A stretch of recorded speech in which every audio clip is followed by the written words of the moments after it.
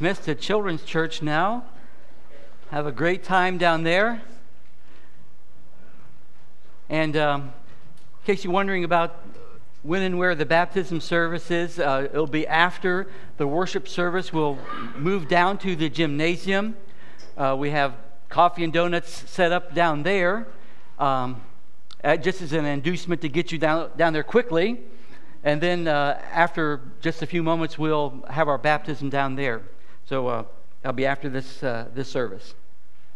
We're in Romans chapter 9. You could join us in Romans 9, starting at verse 14 today.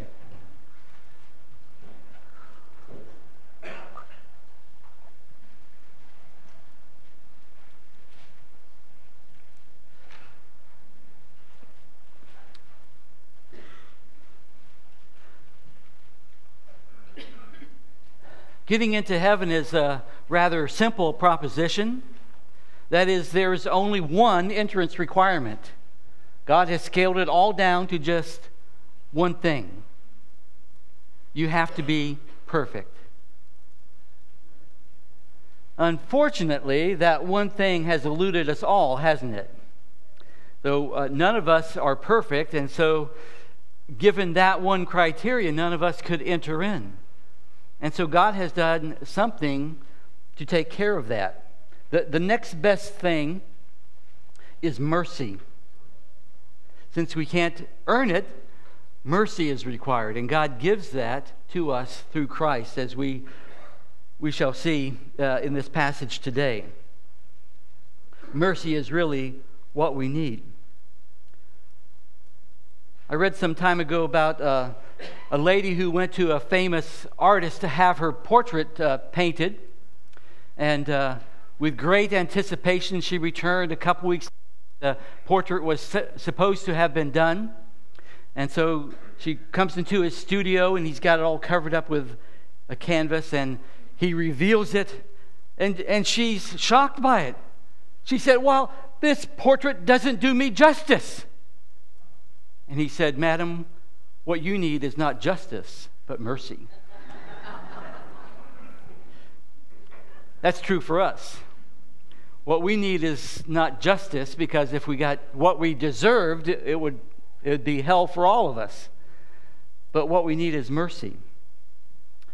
We find out in God's word here in Romans chapter 9 about God's great mercy. First of all, God's mercy is God's choice.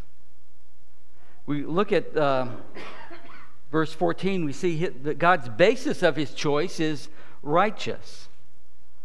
What shall we say then? Is there unrighteousness with God? Certainly not. Well, of course, the reason for the question there, beginning in verse 14, goes back to the previous passage. So if you back up to verse 10 of Romans 9, Paul says this: "And not only this, but when Rebekah also had conceived by one man, even by our father Isaac, for the children not yet being born, nor having done any good or evil, that the purpose of God according to election might stand, not of works, him who calls. It was said to her, the older shall serve the younger." Now, already in 10 through 12, we see that God is setting this up for us to see that it has nothing to do with the good or evil of Jacob or Esau, the children of Rebekah. Even before they were born, this was decided, before they had a chance to do anything, so that God's purpose, according to his choice, his election, might remain steadfast, that it might stand. It was said to her, the older shall serve the younger, as it is written, Jacob I have loved, but Esau I have hated. And last week we saw how that, particularly in the Old Testament, that kind of phraseology is associated with choice. It's a way of saying, Jacob I have chosen, but Esau I have not chosen. And so the question comes up, well, gee, is that fair? I mean, if Esau didn't have a choice in this, if God made the choice and and God didn't choose Esau, then is that fair? And so Paul raises a question for us. He even asks it this way: what shall we say then? What are we going to say about this? Is there unrighteousness with God? In other words, has God made a mistake here? Did God do something wrong, bad? Was he in error? And Paul's response is, no, this perfectly reflects God's character, which is righteous. He says, is there unrighteousness with God? Certainly not. So if there's a problem in understanding this and dealing with this, which I think there is for all of us, because, I struggle with these things too, how to fit all this together. But I have to come back to the fact that if someone's not understanding this right, is it me or is it God? Well, I don't think it's God. He is righteous in all he does. And sometimes in the end, we just have to say that. I don't understand, but I know that God is perfect in all that he does. Psalm 18:30, all of his ways are perfect. So, and that's what Paul says here. Is there any unrighteousness with God? Certainly not. May it never be. So God's basis of choice is righteous. Secondly, God's basis of choice is his sovereign will. Verse 15, for he says to Moses, I will have mercy on whomever I will have mercy, and I will have compassion on whomever I will have compassion. So instead of appealing to human reason here as a response to this, Paul appeals to something much higher than human reason, and that is Scripture. What has God said? We mere humans try to judge these things based on our limited knowledge, our finite understanding, our corrupted natures and wills, and our self-serving desires. And that does not put us in very good stead for trying to figure these out. Paul shows us that there's another approach which is quite different. It is based on God, on what God has said, on his knowledge, his holy character, and his unchanging word. And so, in response to this question that Paul himself raises, he goes to Scripture. And he goes to the biblical account of the Exodus. And he says to Moses, I will have mercy on whomever I will have mercy, and will have compassion on whomever I will have compassion. And the appeal to Scripture here is to show that this is how God always works. This is his pattern of working. It's not something unordinary. It's based on his sovereign will. I will have mercy on whom I will. I'll have compassion on whom I desire to. It's his choice, his will. Third, God's basis of choice is not dependent on us. We don't sway him one way or another. Verse 16, so then it is not of him who wills, nor of him who runs, but of God who shows mercy. It is not of him who wills. Talking about human beings. It's not based on what human beings want to happen in themselves. The reason this is true, let's go back a few chapters to Romans chapter 3 and start at verse 10.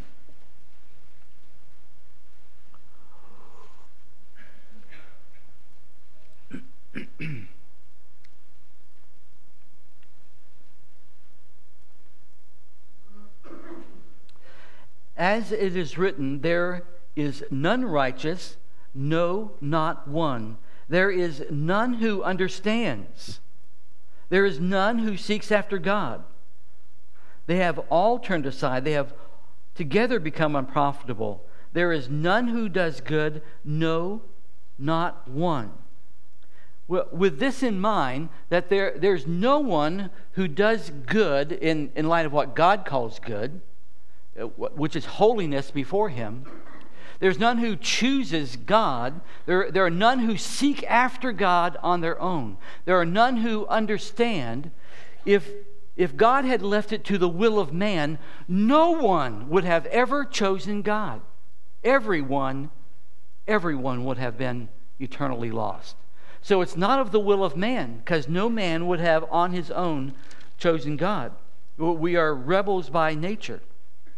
Paul in verse 16, so then it is not of him, the human, who wills, nor of him who runs. It's a way of saying it's not based on who tries the hardest.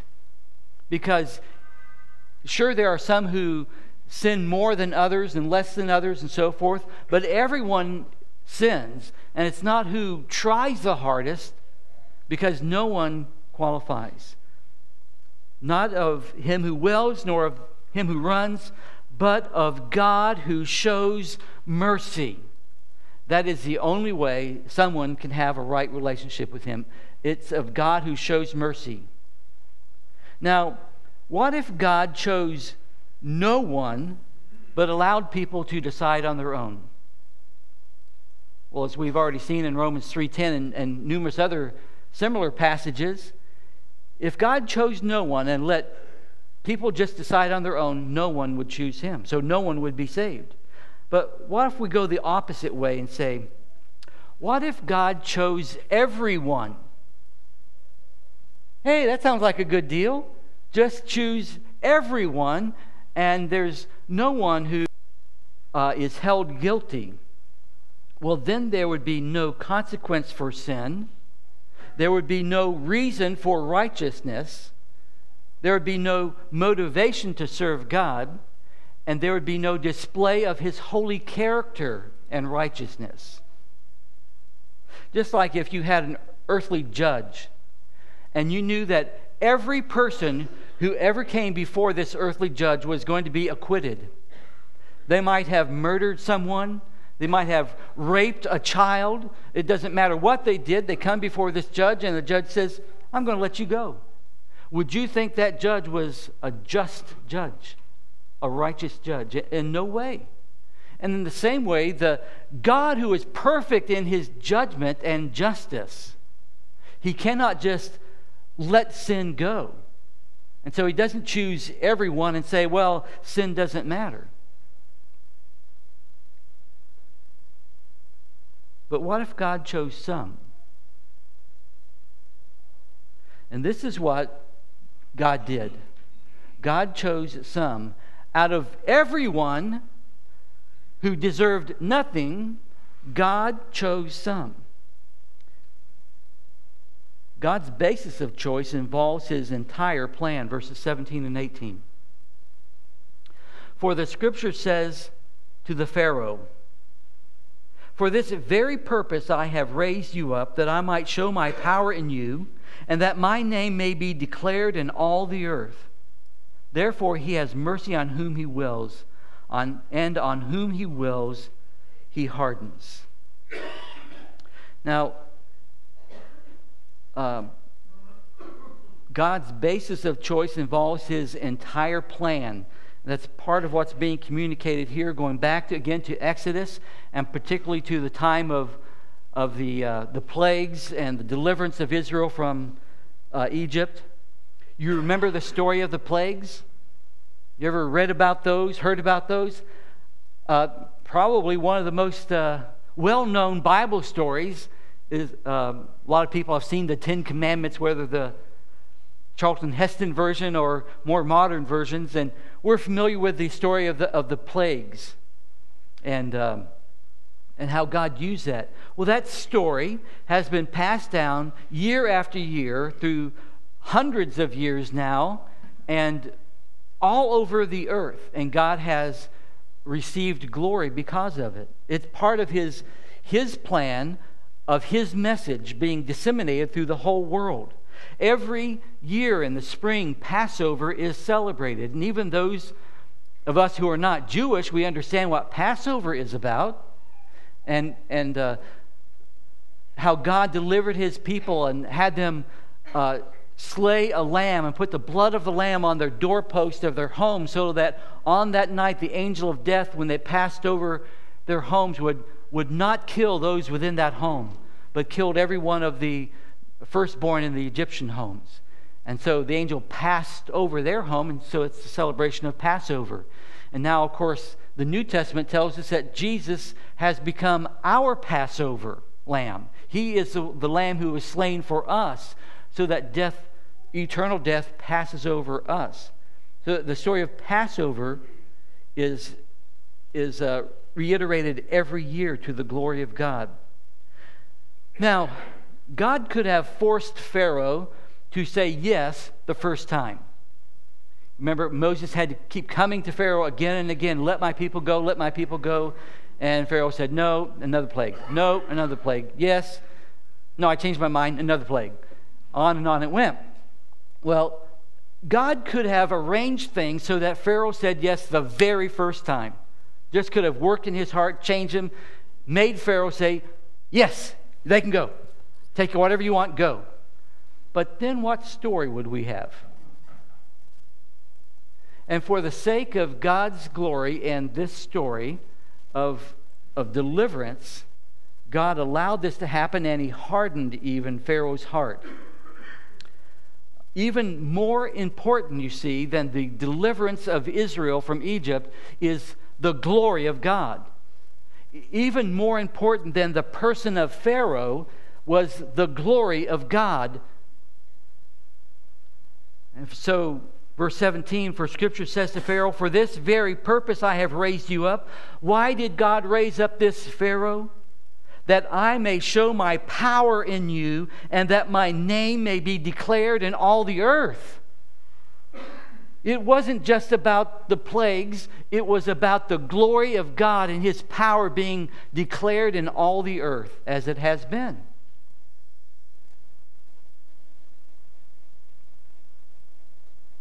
So, verse 18. Therefore, He has mercy on whom He wills, and whom He wills, He hardens. He hardens their hearts. He calcifies them so they are stuck in that position of unrepentance. That's a hard saying, isn't it?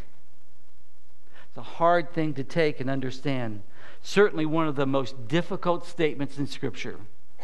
Between what we saw last week, verse 13, Jacob I have loved and Esau I have hated, and this one, verse 18, He has mercy on whom He wills, and on whom He wills He hardens. Those are difficult things to explain and understand, and has caused no small amount of consternation among even theologians. It is hard, but it is true. Just because something is difficult for us to understand in Scripture, we don't lay it aside and say, well, we don't need to deal with that or try to understand it, or we can disregard it. It's hard, yes, but it's true. So it's incumbent upon us to try to understand what God means by this. And on whom He will, He hardens. Well, first of all, something to keep in mind, God's hardening is an act directed against human beings who are already in rebellion against God's righteous rule. Let me read that again because it's an important concept to keep in mind here. God's hardening is an act directed at human beings who are already in rebellion against God's righteous rule. So God's hardening does not, therefore, cause spiritual insensitivity to the things of God. Rather, it maintains people in the state of sin that already characterizes them. Yet another way of saying this is God doesn't make people sin. But after they have sinned and sinned and sinned and sinned, He will harden them in that condition.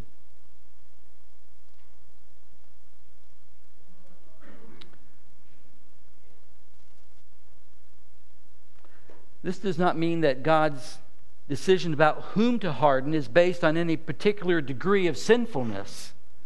within certain human beings.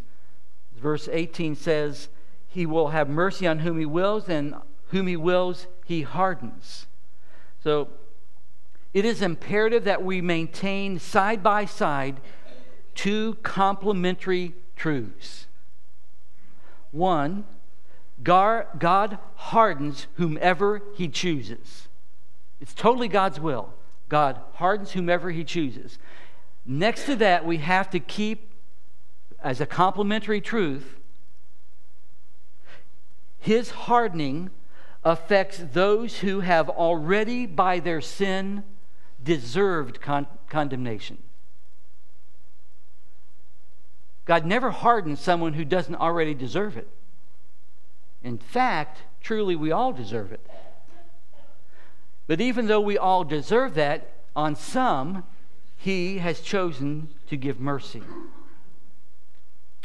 Now, the next point, God's mercy is beyond question.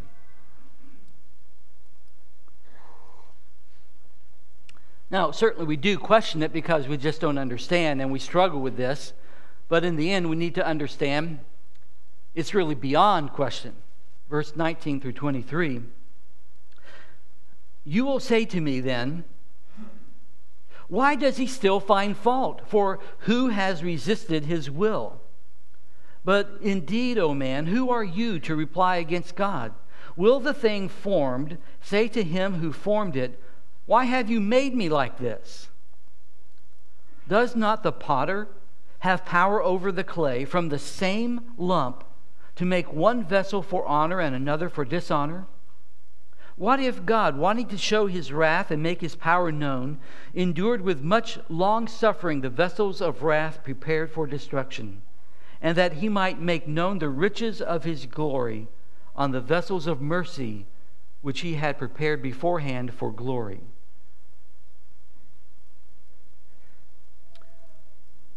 But we are the clay. Verse 19, you will say to me then, here Paul is anticipating yet another argument in that God shows mercy on whom He wills and He hardens whom He wills. So here's him voicing for someone else this argument. You'll say to me then, well, why does God still find fault? Because who has ever resisted His will? If it's based on His will, who could stand up to God and change His will? And here the clay questions the potter.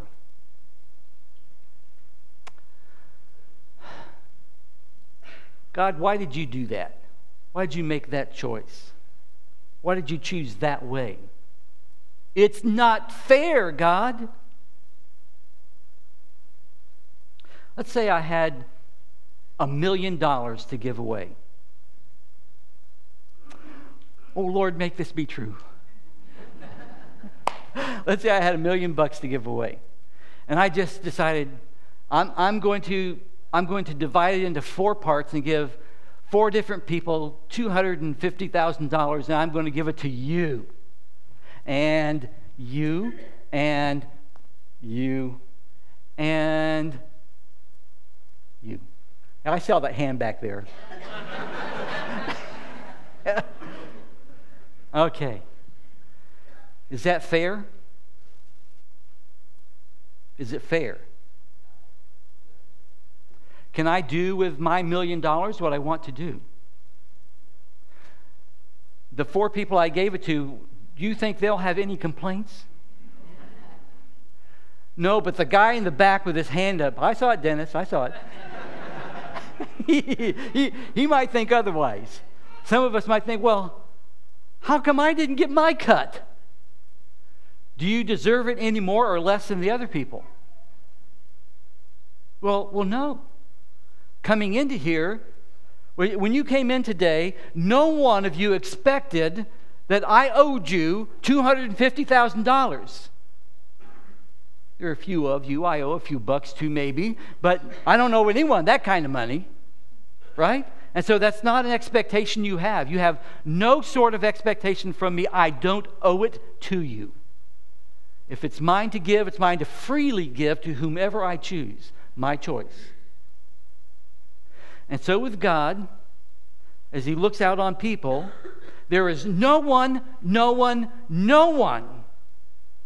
who loves Him, seeks Him, understands Him, follows Him on their own. Everyone is in rebellion against Him. Everyone has sinned against Him.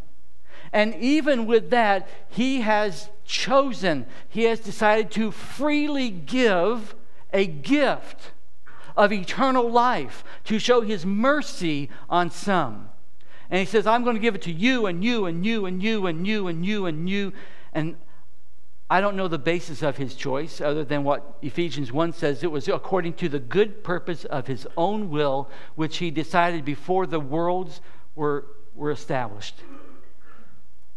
His own sovereign choice. But He didn't owe it to any of us. And yet the clay questions the potter.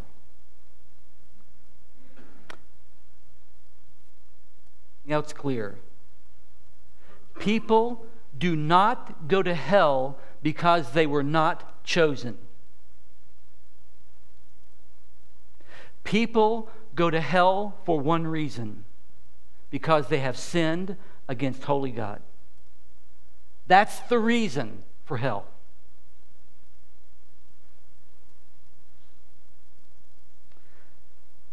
The clay does not have the right to question the potter. Verse 20. But indeed, O man, who are you to reply against God? Will the thing formed say to him who formed it, why have you made me like this? Does not the potter have power over the clay from the same lump to make one vessel for honor and another for dishonor? Who are you compared to God? Who are you to come before God and say, you made a mistake? If I had been God, I would have done it differently. And woe to the world if I had been God. People sometimes get this idea that, if it had been my choice, I would have done it differently. Sure, you would have.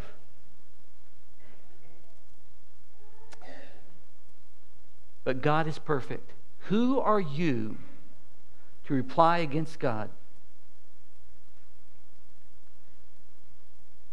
Will the thing formed say to him who formed it, why have you made me like this? Can you imagine if you were a potter and you were making something and you were making a vase or something and it started speaking out to you, I don't want to be a vase.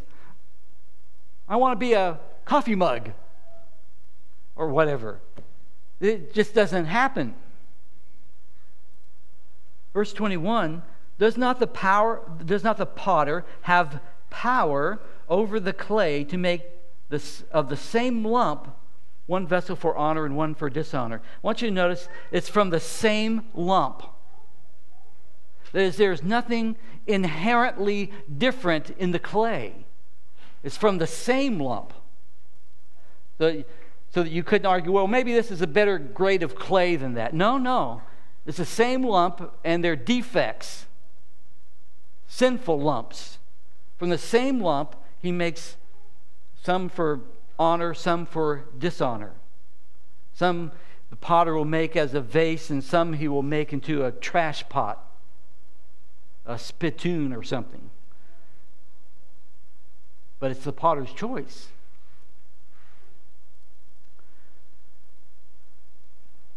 We all deserve judgment, as we have seen. And here we see, for instance, in verse 17 and 22, for the Scripture says to the Pharaoh, for this very purpose I have raised you up, that I may show my power in you, and that my name may be declared in all the earth. Now, Pharaoh, of course, resisted God's order, direction, sinned against God on his own before he was ever hardened. Verse 22, what if God, wanting to show His wrath and to make His power known, endured with much long suffering the vessels of wrath prepared for destruction? We are all guilty. Romans 3:23, for all have sinned and come short of the glory of God.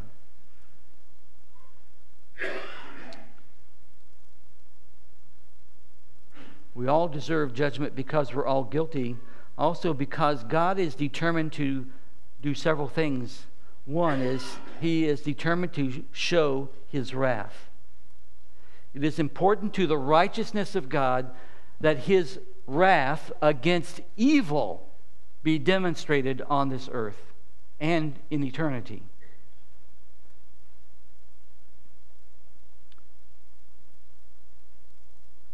Verse 22, what if God, wanting to show His wrath, that's His settled attitude towards sin. And what if God not only wants to show His wrath, but to make His power known? His power is greatly revealed in His judgments. If you think about how He judged the earth back in the days of Noah and destroyed the whole earth with a flood. The power of God to do that. And again through history, and then culminating with the Armageddon in years yet to come, or in a time yet to come, God shows His power through His judgments. We all deserve judgment because we're all guilty, because God is determined to make His wrath against sin evident, to show His power in this world, and because we are all by nature vessels of wrath. We are crankpots and crackpots, all vessels for destruction, all rejects, factory seconds at best, and God demands the first quality, the best, perfection, and none of us have that. So finally, God's mercy is our salvation.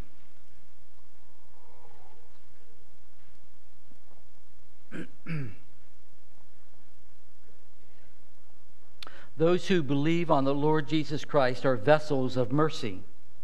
In that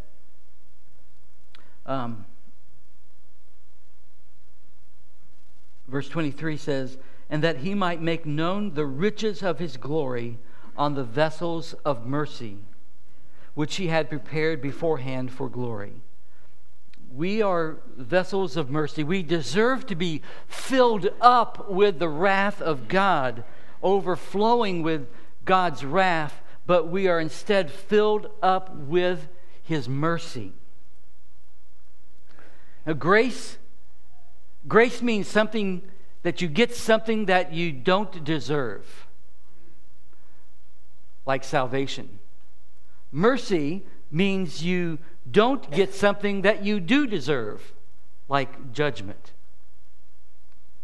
So they're two sides of the same coin. Grace, you get something you don't deserve, like salvation. Mercy, you don't get something you do deserve, like judgment. So we are vessels of mercy. We are vessels of mercy by God's choice. See how it says it in verse 23?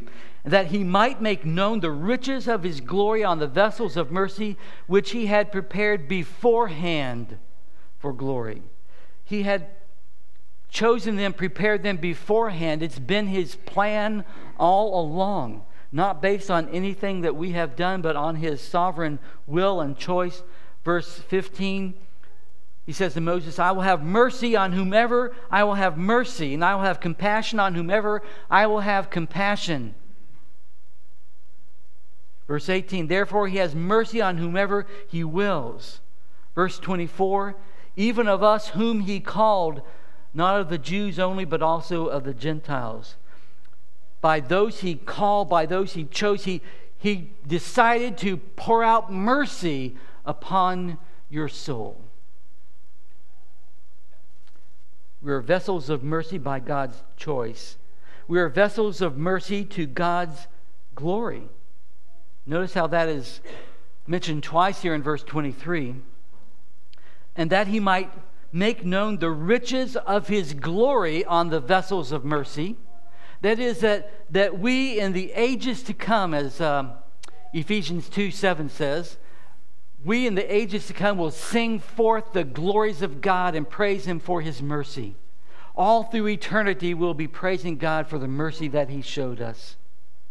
And glorify Him, that He might make known the riches of His glory. And we have understood something of those riches and will yet understand more when we see Him face to face. But not only that He might make known the riches of His glory on the vessels of mercy, which He had prepared beforehand for glory. So it's not only that we're going to glorify Him forever, but He has prepared us, the vessels of mercy who deserve only wrath. He has prepared us for glory. And we shall be co-heirs with Christ, as we saw in Romans 8. And finally, we are vessels of mercy at a great price. If you go back to Romans chapter 3 and verse 21.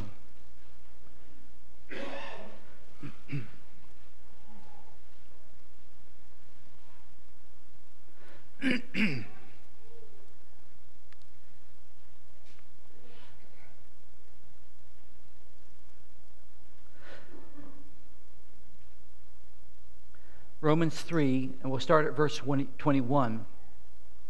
But now the righteousness of God apart from the law is revealed, being witnessed by the law and the prophets.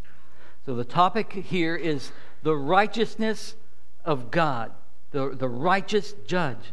The righteousness of God is being demonstrated. Verse 22, even the righteousness of God through faith in Jesus Christ to all and on all who believe, for there is no difference, for all have sinned and fall short of the glory of God. So the righteousness of God is given over to those who believe in Jesus Christ, the recipients of His mercy. God, as the righteous judge, could not just forgive sin, just say, okay, everybody's forgiven, but He paid for that. He paid for the forgiveness, that He might be a righteous judge. And so that those who have faith in the payment through Jesus Christ our Lord, those are forgiven. Verse 24, being justified freely by His grace through redemption that is in Christ Jesus. God gives the grace to us to believe. He provides the redemption price, the buying back of us through Christ. Verse 25, whom God set forth as the propitiation by His blood through faith. Now, as we were back in Romans 3 a little while ago, a few months ago, we were looking at this propitiation, and really the word has to do with the mercy seat. Same idea as the mercy seat in the Old Testament. Him being the propitiation. He is not only the payment of the mercy, He is the place of the mercy. Remember in the Old Testament, the priest would enter into the Holy of Holies once a year on the Day of Atonement. And he'd bring the blood of the sacrifice and put it on the mercy seat. And as God would look down upon the sacrifice, He'd forgive the sins of the people. Well, that mercy seat, that idea is who Christ is. He is the mercy seat for us. Verse 25, whom God set forth as a propitiation, literally the mercy seat, by His blood through faith. So He is the payment by which God is able to show mercy on any of us, to demonstrate His righteousness. Because in the forbearance, God had passed over the sins that were previously committed to demonstrate at the present time His righteousness, that He might be just and the justifier of the one who has faith in Jesus Christ. So God did what it would take to give mercy to you. To anyone who has faith in Jesus. As our worship team comes up to prepare to sing Amazing Love, let me just close with this thought.